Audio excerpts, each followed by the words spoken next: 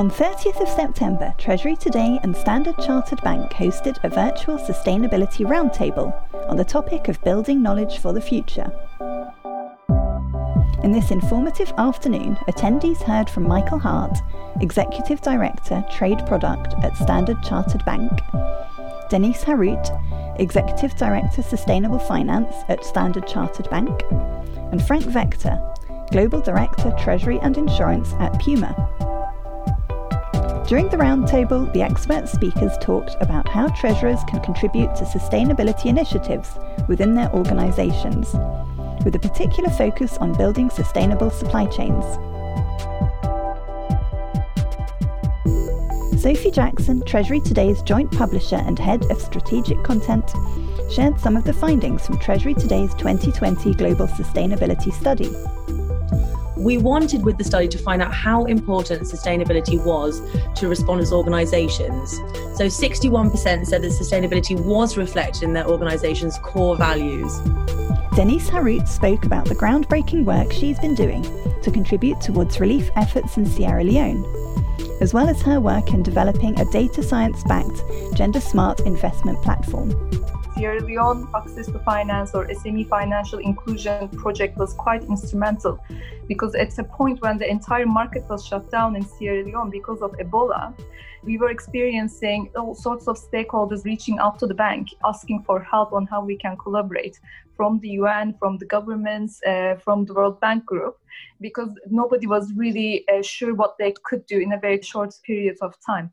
So we as a bank took that as a challenge and see how we could contribute towards the relief efforts, one of which was us working with the Red Cross and the UN to help bring the aid workers and the money needed for the relief efforts into the country, but also making sure the economy continues to pay for the jobs and local economy continues to be part of the relief efforts as well. And with now gender responsive procurement, we recognize it's going to be one of the emerging themes where, big companies look at their supply chains and make sure that they mitigate the risks through supply chains. We need to do so in a way that we're not negatively impacting, particularly the women working in the supply chains who are a big part of, the production and manufacturing today. And Frank Vector talked about Puma's innovative sustainable supply chain finance program, leading into some interesting discussions about extending sustainable finance down the supply chain. What we did is, when you want to make something available for financing, you need numbers. So you have to get numbers on the table.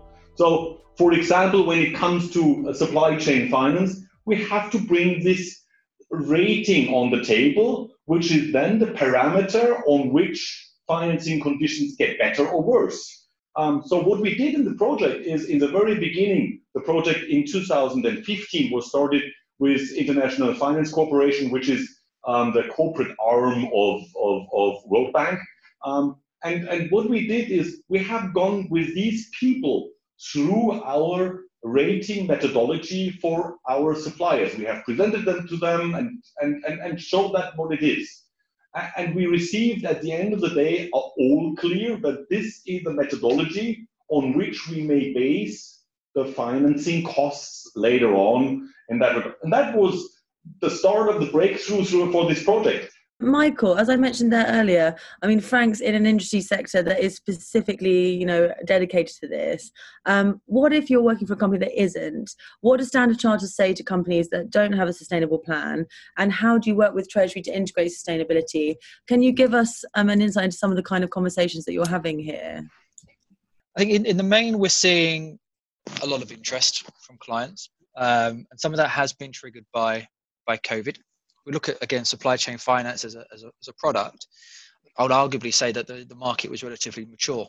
A number of clients that we've spoken to over the years had either already introduced a solution, or they said they would never need to use a solution. They take care of suppliers and their supply chains with preferential terms, etc., and therefore would not look to need supply chain finance from a bank.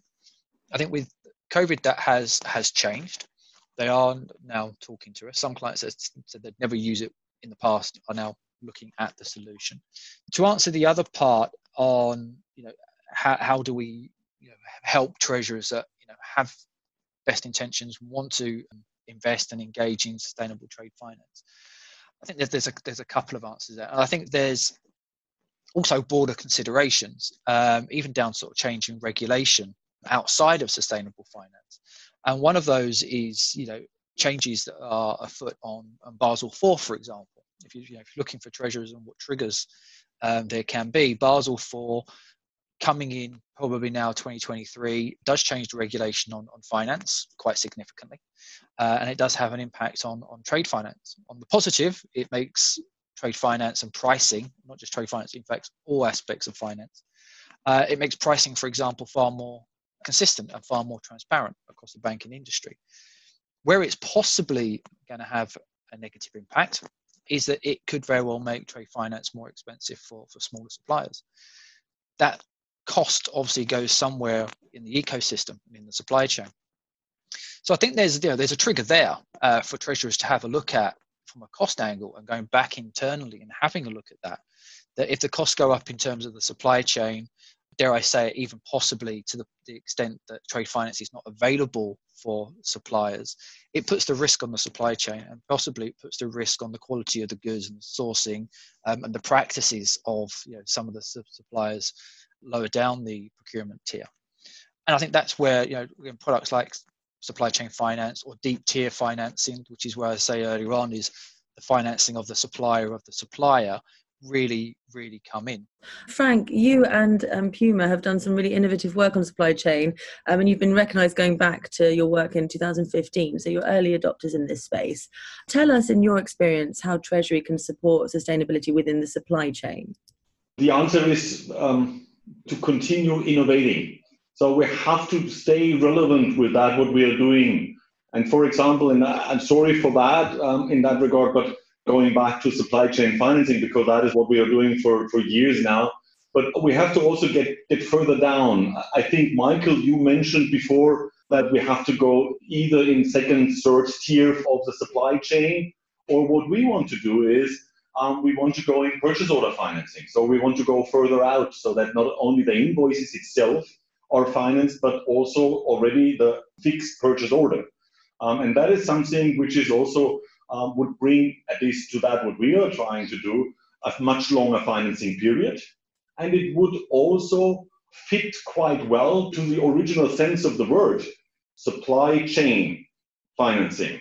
Because when we look at the supply chain, our suppliers are not starting their investments only when they send out the invoice. They have to pay their workers before, they have to buy the raw materials before, they have to do this and that before. So what we're doing now is basically maybe too short. So we have to extend that. And that is where purchase order financing is coming in. You can take that right back before an invoice is raised. You can take it back to a purchase order. And if you've got that data over a strong buyer-supplier relationship that goes back many years, you can identify, and there are examples in the market already, you can identify those trends and those patterns, and what I sort of refer to as the propensity to be able to supply goods in a safe, efficient, economical way, and also the propensity then of the buyer to ultimately approve that payment and approve the delivery of those goods. You can bring the finance piece significantly earlier in the supply chain, and what that actually does is that becomes a broadening back better, is you're then helping the suppliers significantly more than we can do today. And the challenge why we've not been able to do that before, again, it comes purely down to data. Wearing my hat as sustainable finance and appreciating the importance of data, particularly ESG performance data, as well as my long history in unlocking capital in developing countries for very difficult situations and promoting access to finance. I cannot emphasize enough the importance of creating these collaborative tools where data is shared more safely, fairly, and meaningfully to unlock capital to support growth. I think there is abundance of data in various parts of the ecosystem in silos. Even as a single organization, we're unable to leverage the amount of data we sit on to be able to unlock capital more meaningfully. But when a buyer, its ecosystem and financing partners come together and are able to establish a tool that facilitates that financing, I mean, that's to me is the future that we would like to see. We would like to thank all the attendees at the Sustainability Roundtable, as well as our expert speakers, Michael Hart and Denise Harut from Standard Chartered Bank, and Frank Vector, Global Director Treasury and Insurance at Puma. Thank you for listening to this podcast episode brought to you by Treasury Today and Standard Chartered Bank.